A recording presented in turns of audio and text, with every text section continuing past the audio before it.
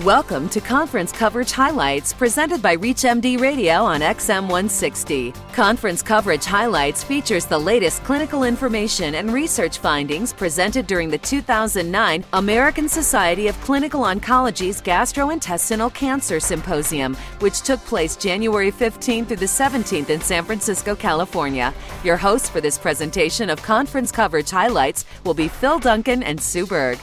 These conference coverage highlights are presented by ReachMD and powered by Health Day. Universal gene testing of patients with metastatic colorectal cancer could save more than $600 million a year in unnecessary treatment costs. That was the conclusion of researchers at Northwestern University in Chicago and their colleagues. The test in question looks for mutations in the gene KRAS.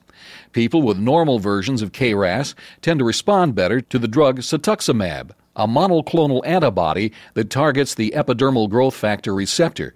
Patients who have mutations in the KRAS gene do not seem to benefit from the drug.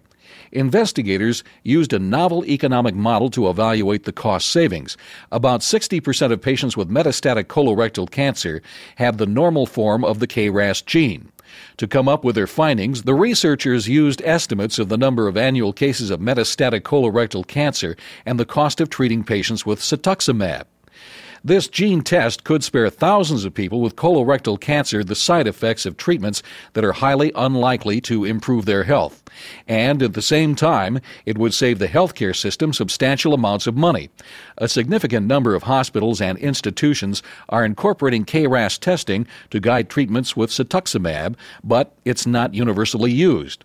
The test could also be used to guide treatment with the drug panitumumab, another EGFR-targeted therapy that is approved for metastatic colorectal cancer.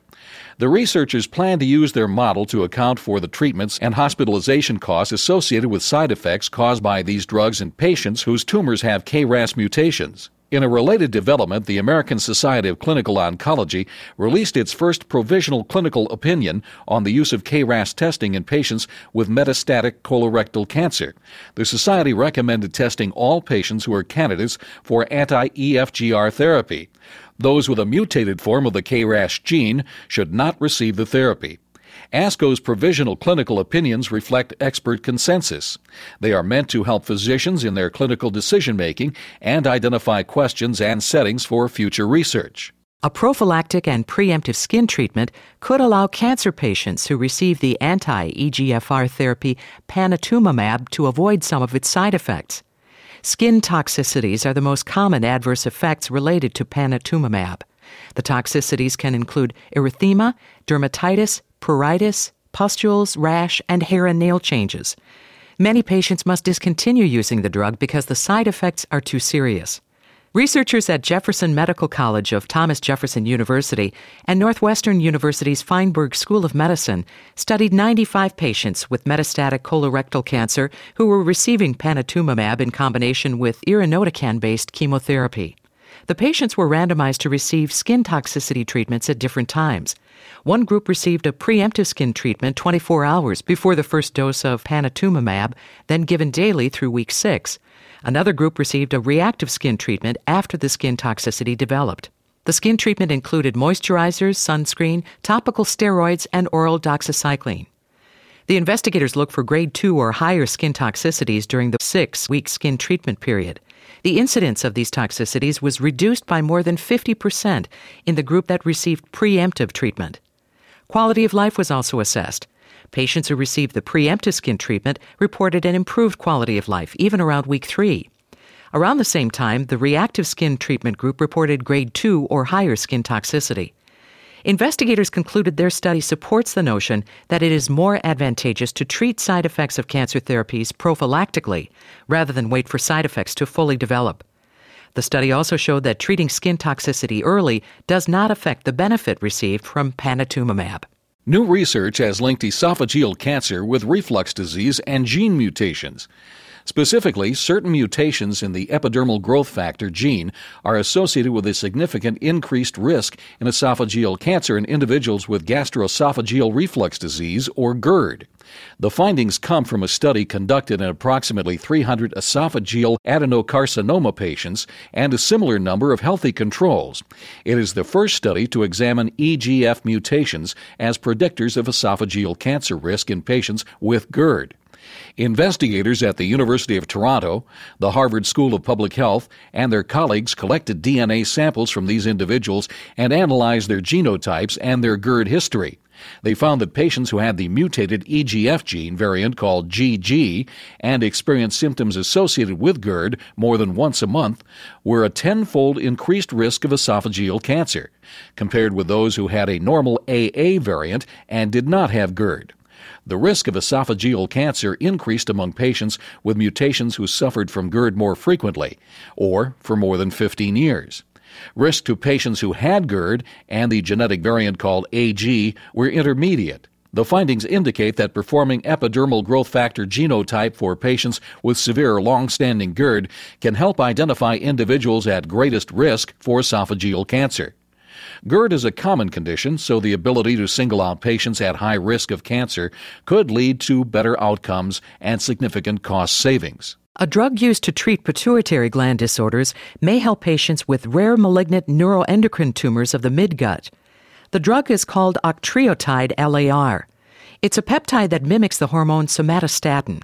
Somatostatin regulates the endocrine system and also affects cell proliferation and neural communication. Researchers in Germany enrolled 85 patients with newly diagnosed malignant neuroendocrine tumors to receive either octreotide LAR or placebo. Most of the patients had already undergone surgery to remove their primary tumor. Most had liver metastases as well. After 6 months, the researchers observed stable disease in 64% of patients treated with octreotide LAR, compared with about 37% of placebo patients. They also found that the median time to tumor progression was significantly longer in the octreotide LAR group. The median time to progression was just over 14 months in these patients, compared with 6 months in patients in the placebo group. The study also revealed that certain patients seemed to respond better to the drug. Patients with localized disease tended to have a better response than patients with multiple metastases.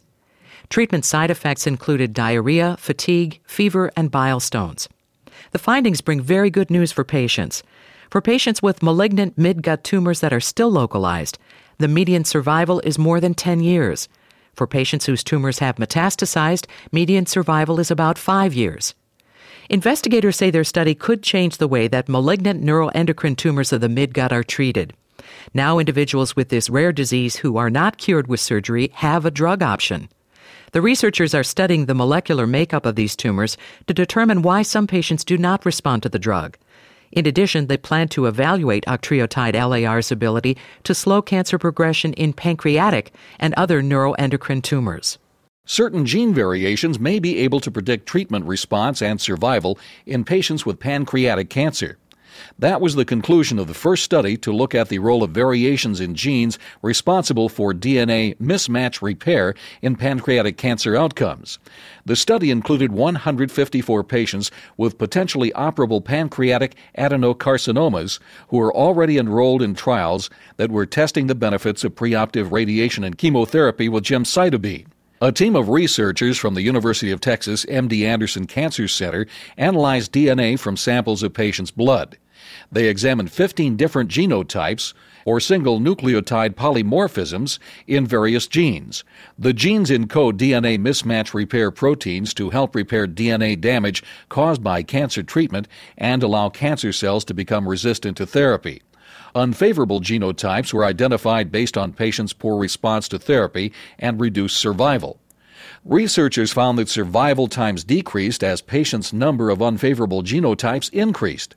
Patients with 2 unfavorable genotypes lived an average of 36 months. Patients with 6 to 7 unfavorable genotypes lived only about 8 months. 80% of patients with 0 or only 1 unfavorable genotype were still alive 3 to 5 years after being diagnosed. The researchers also identified specific combinations of mismatch repair gene variations that increased the likelihood that tumors could be treated effectively with surgery, chemotherapy, or radiation. Pancreatic cancer has proven very difficult to treat, and 5-year survival is just 5%. There have been no biomarkers for pancreatic cancer used in the clinic to predict response. Variations in DNA repair genes might be a predictor to treatment responses or a prognosis factor for patient survival. These findings could have profound effect on how pancreatic cancer is treated. Having established biomarkers like abnormal mismatch repair genes could make choosing which patients might benefit from certain therapies much easier. African American patients with colorectal cancer are more likely to have worse pathological features when they're diagnosed compared with Caucasian patients. They're also more likely to have a worse 5-year survival rate. That was the conclusion of a study conducted by researchers at Thomas Jefferson University. The investigators say that socioeconomic factors could be a possible explanation. For example, research has shown that African Americans are less likely than Caucasians to have health insurance. Therefore, they may not receive the screening that's needed to detect colorectal cancer at an early stage. The study included data from the tumor registry of Thomas Jefferson University Hospital on 2,500 patients treated for colorectal cancer between 1988 and 2007. The researchers compared these data with data obtained from the National Cancer Institute's Surveillance, Epidemiology, and End Results database on approximately 245,000 patients with colorectal cancer treated from 1988 to 2005.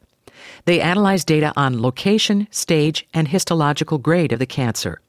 In both patient groups, more African American patients presented with advanced disease at diagnosis. African American patients were also more likely to have proximal disease that's found on the right side of the colon.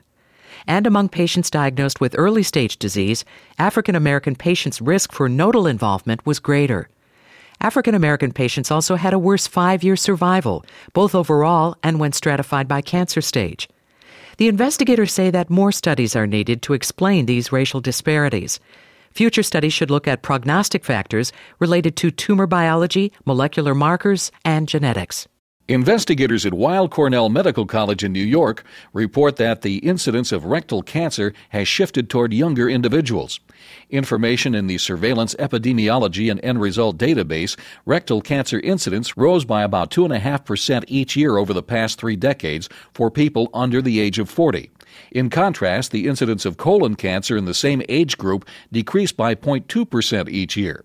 Rectal cancer incidence in young people went up in both men and women in all races. The incidence of rectal cancer did not increase in older individuals. More research is needed to determine the reason for this trend. The investigators could not find any explanation by analyzing genetic, clinical, demographic, and lifestyle factors.